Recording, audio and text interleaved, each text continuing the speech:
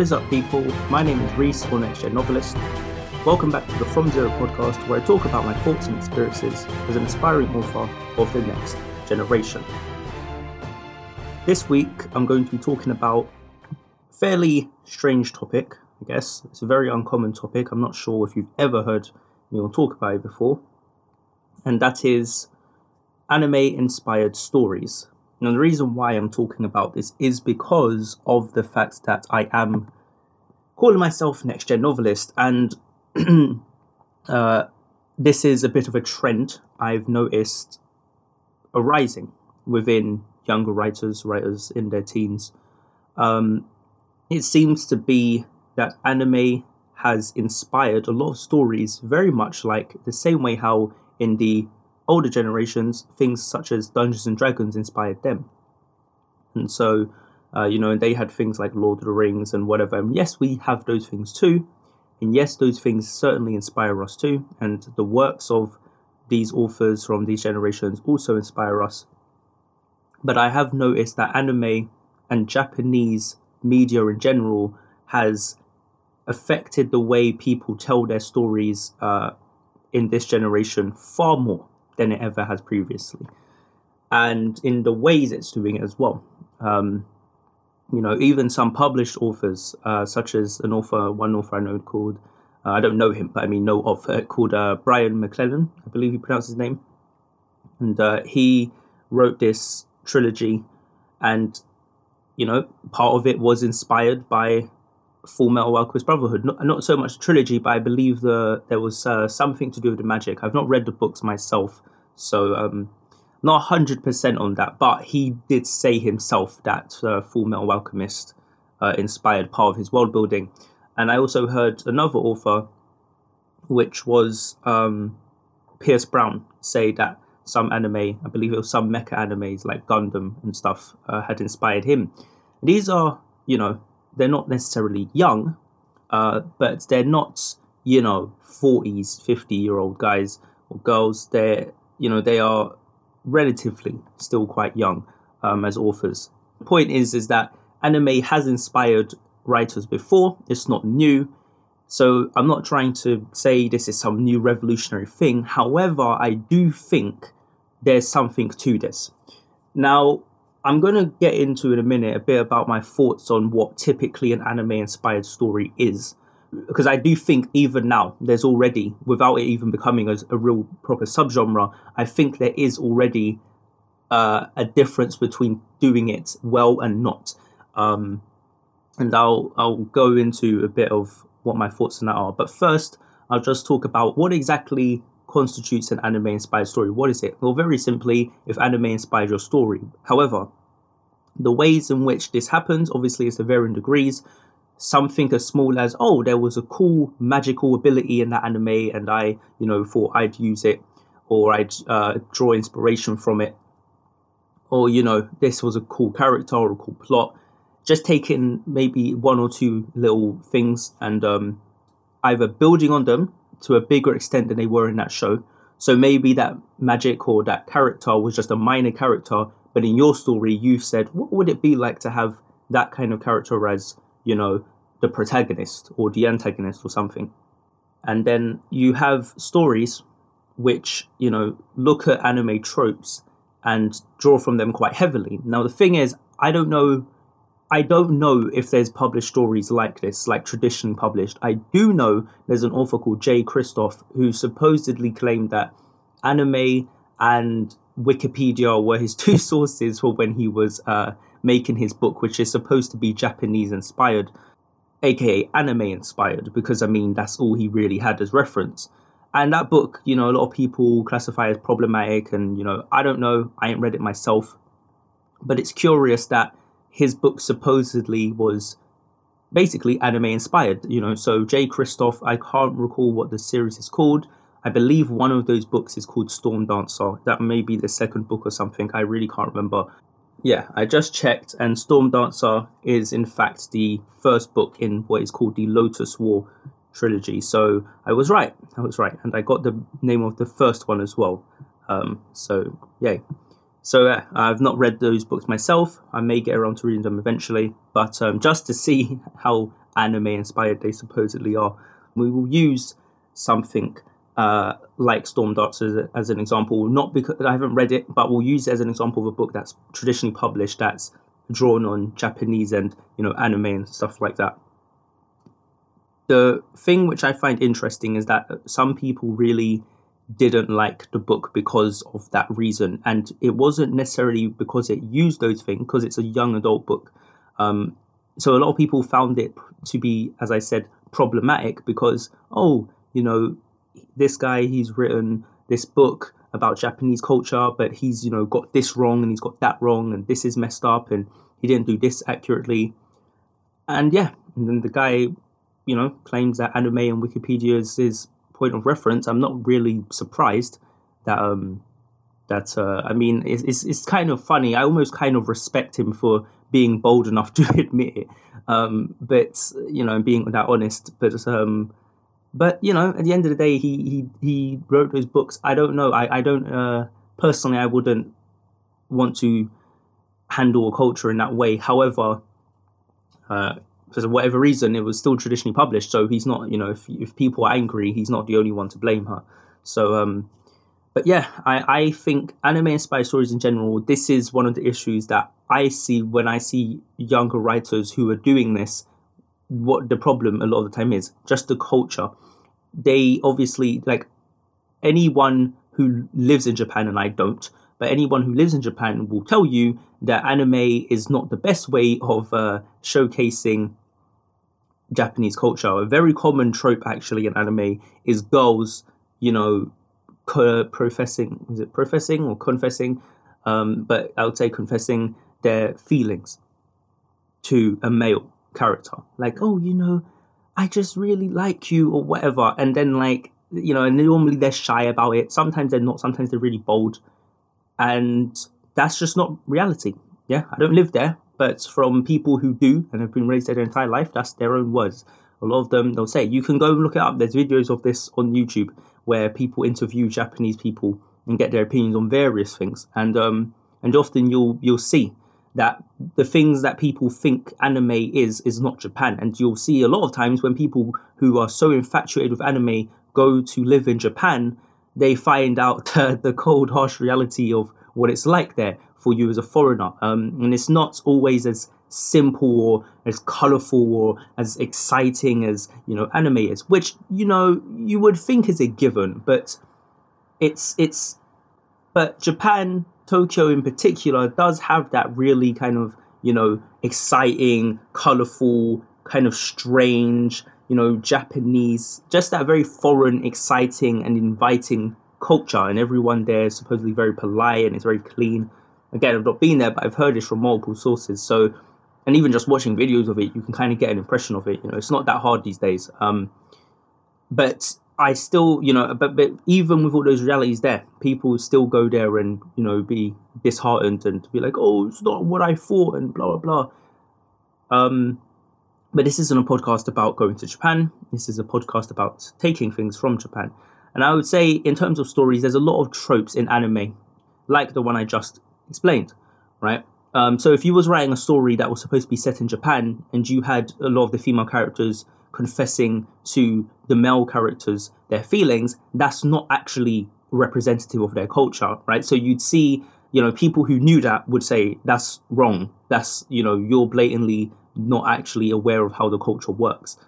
And then you get problems. So, and that's something you can easily figure out to just not be true. It's not actually even that hard. You don't need to read a 1,000 page textbook on it. It's as simple as YouTube or Googling it. It's really not that difficult. And for crying out loud, if you're going to put a story out that's going to be about a culture that you supposedly are passionate about, I'm going to assume you're passionate if you're writing an entire bloody novel on it or based on it, actually maybe learn about it, and I don't really understand what the problem is. So with anime, don't use it as some kind of blueprint for what Japanese culture is, because it isn't. Okay, so that's the first thing. That's what a lot of people will do. Don't do it. Don't do it.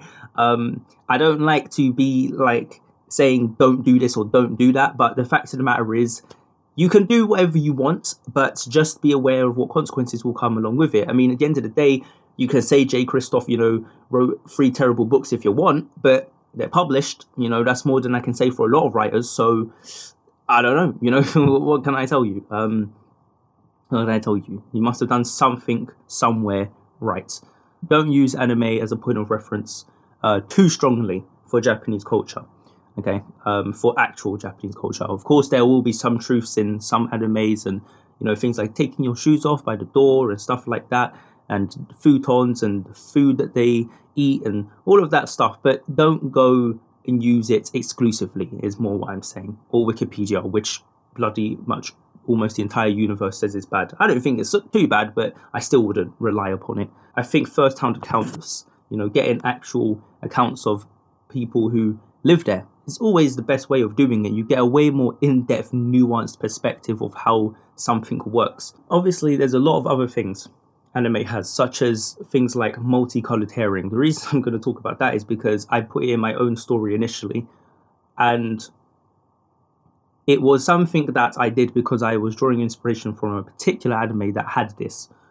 Lots of anime have it, but there was a particular anime which made me want to do a very similar thing.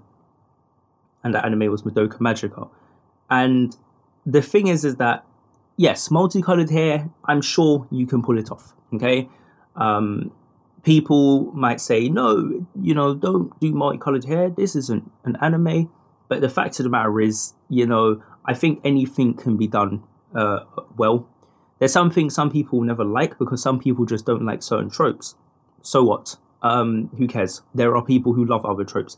I assure you, if you put multicolored hair in your books for, every character had a different color of hair, including colors of hairs that aren't actually natural, yeah, you'll get a lot of people who don't know about anime that will think that's stupid. They will want an explanation as to why someone was born with blue hair. They'll think it's nonsense. But you will get a good amount of people who will love it because they do watch anime, or because they just think it's a cool idea. People are varied that way. Yeah, so I would personally say if you would do something like that, write it in a way where there's explanations for why people have different hair colors. I removed it from my story because when I took it because, like I'm going to get into, I was taking too much from anime, more than was necessary. Now, this is a bit of something which I think is important if you are writing a story that's anime inspired to think about. When you're watching anime, understand it's a visual medium, okay? Immediately, that means the rules are a bit different, yeah? Yes, there's still writing going on, yeah? The show is still scripted. Writing skills are still applied.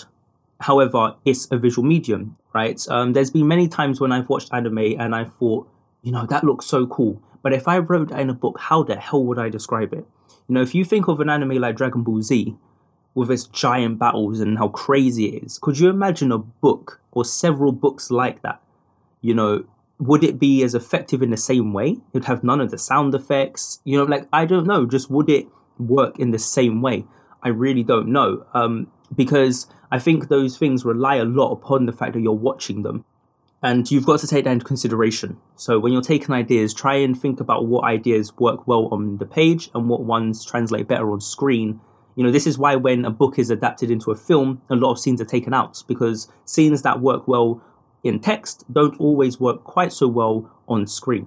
Yeah, sometimes that little dialogue exchange in chapter 17, that's your favorite scene in the book, it gets cut from the movie because, yeah, maybe it was great on paper, but on the screen, not so much. Yeah, it's not as engaging, messes up the flow, whatever it is.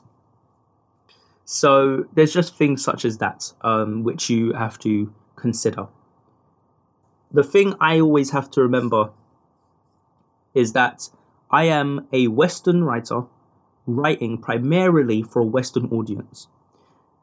A Japanese anime studio is a Japanese anime studio primarily making their content for a Japanese audience, and then Western audiences can just jump in on it if they want.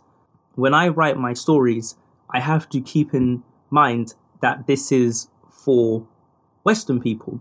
People who will not know much about anime, people who don't watch anime, people who don't care about anime, people who never will care about anime. Some people may dislike it. They may not like anime. For many of the tropes that you love. So you may love something about anime and they hate anime for that very same reason or avoid it for that same reason. So you've got to be aware of this. The reason why it's very important, and I'd say it's probably the most important aspect of anime-inspired stories, is to be aware of how Japanese culture translates into Western culture and how you can do that well. This is a skill. And honestly, because not many anime-inspired stories exist and there's not really many that are published, I don't think there's many examples of this. But I can tell you, because I've had to do it myself, you want to be very aware of why that story affected you the way it did, or why that particular trope affected you the way it did, what you enjoyed, and more than just the actual thing, right? So, for example, let's say you watch an anime, like, let's go a bit odd with this. So let's say you watch an ecchi anime, right? Ecchi animes, I can assure you, if you put them in books, there'd be a lot of people who had issues with it, right? You might be like, I love ecchi, there's boobies and blah, blah, blah. But people will read your book and think, why is this crap in my, not in my, but in the story, why is every minute, the girl's boobs bouncing into the guy's face? And again, it works better in a visual medium such as anime. And even then, ecchi anime, whilst there's a lot of people who enjoy it, it's the kind of anime which, even myself, I don't particularly enjoy it as much, but it's the kind of genre which really just works in anime. And it's one of the reasons anime will always struggle to be mainstream. It's genres like that. Yeah, those kinds of genres, and just a lot of things. Anime's weird. Maybe you'll get upset about that, but you shouldn't, because it's not entirely a bad thing. Anime is strange. A lot of Japan's strange. Look at even their adverts, okay? A lot of the Japanese stuff to us in our Western minds is strange. So when you're taking the strangeness of Japanese stories and anime and you're trying to put it into your own, you have to remember Western people are going to think it's strange. So you have two options. You can either keep the strangeness in its entirety, and you can say, I love this despite its strangeness or because of its strangeness, and I'm going to just bet that some of you will too. I'm willing to accept that a lot of people ain't going to like it, because a lot of people ain't, and I'll roll with it. Or you do more of what I'm doing, which is you try and translate it or localize it. You see, a lot of games actually in JRPG and stuff have this, where they localize the game and remove certain things that maybe would offend Western culture. So that's something to consider. I am not Japanese, so I don't have to really localize, but if I take an idea, it's like that. It's like I localize it. The thing is, it's fitting my story. My story at its core is a Western story, but it has a lot of Japanese story inspiration. And one of the things I've noticed is that I have cycles, and I have a thing about deities being killed, which you could argue even the ancient Greeks had, so not just Japan, but, I had this thing about, I love this idea of there being some kind of larger being that's, untouchable, like a god or something. And then, the characters have to kill it or defy it in some way, like the ultimate power. I really like that. And because Japan tends to make stories like that, they appeal to me more. So I like that kind of story. And it captures my imagination. Their world building also captures my imagination a million times stronger, usually, than Western stories. Western stories do too much of the same thing, I find. Anime has a thing where they don't mind blending science and fantasy, sci-fi and fantasy, and I really enjoy that. I grew up with a lot of things, a lot of those kinds of worlds, so it's no surprise that I naturally feel like that's something that should be done more. I'll talk about science fantasy another time. And I just feel like these kinds of things are more imaginative. The worlds tend to be full of more interesting things. Not always. Western writers do their own fair share of it. I think, though, maybe either because I've grown up around it or something, but it's just not as exciting to me. And I really don't know why. But I think there's a dryness to it a lot of the time that just bores me. It doesn't go strange enough. It doesn't go out there enough. Yeah, that's sometimes the reason why people don't like Japanese stories. It's because sometimes they go a bit strange and weird. But to me, that's what makes it memorable. And usually, if it's done well, it makes a very strong story. So, for example, there's not a lot of tragic endings in Western stories, right? If you try to look for fantasy stories in adult and young adult that are tragic, there's not very many. We really like our happy endings, whereas in Japan, they will go quite tragic and sometimes in really bad ways. And that's something which, for me, as someone who's writing a tragedy, I find that to be inspiring and I enjoy the fact that they do it. So I often do have to look towards anime and things of that nature for inspiration.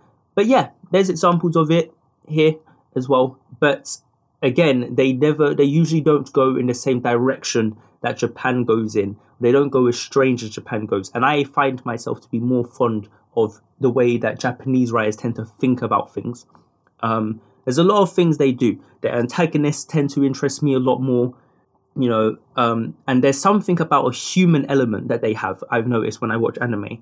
They have something where, they like to get to the core, to the human part, where it's just like you see the raw nature of people, and it's like you do just see that guy who just, he has a wife and he's all happy, but then, as soon as the wife does something or as soon as she's about to get, eaten by these creatures, he just leaves her. Again, Western stories do this as well. I particularly remember, I don't want to spoil this actually, but there's a scene in a book which is by, I can't remember the author's name now, but it's the Demon Cycle series, right? Cannot remember. Peter V. Brett, that's who it is. Peter V. Brett's The Demon Cycle series. There's scenes in there like this, particularly in the first book, where there's just people who are just like not, you just see the raw humanness within these characters, and I love things like that. Just getting to the nitty gritty of what people are and what makes them tick. And Japan loves to do this. And because they tend to do it more, and because they tend to go further and deeper than Western people are comfortable going, that's why their stories appeal to me more. And I think if you also write anime-inspired stories, that might be the case for you. But more than likely, from the things I read, people get more caught up in the superficial details of anime, such as the hair colors and the names and the character tropes, like the archetypes, like, oh, she's the shy girl and she's gonna save me because she's secretly, a warrior from another world. And I can see how this is a young person drawing inspiration from something they don't fully understand how to execute. I can see it.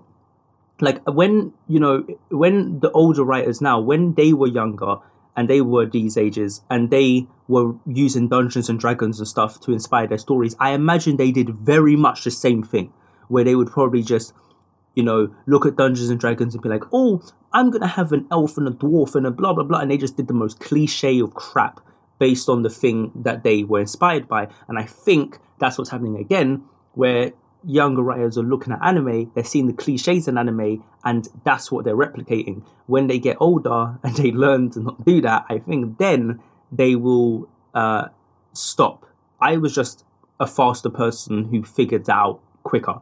But I think as they get older, they'll be like, okay, this anime stuff is cool, but this is how you're actually gonna write it in a strong way. But like I say, because there's not lots of examples, sometimes it's difficult to know what that stronger way is.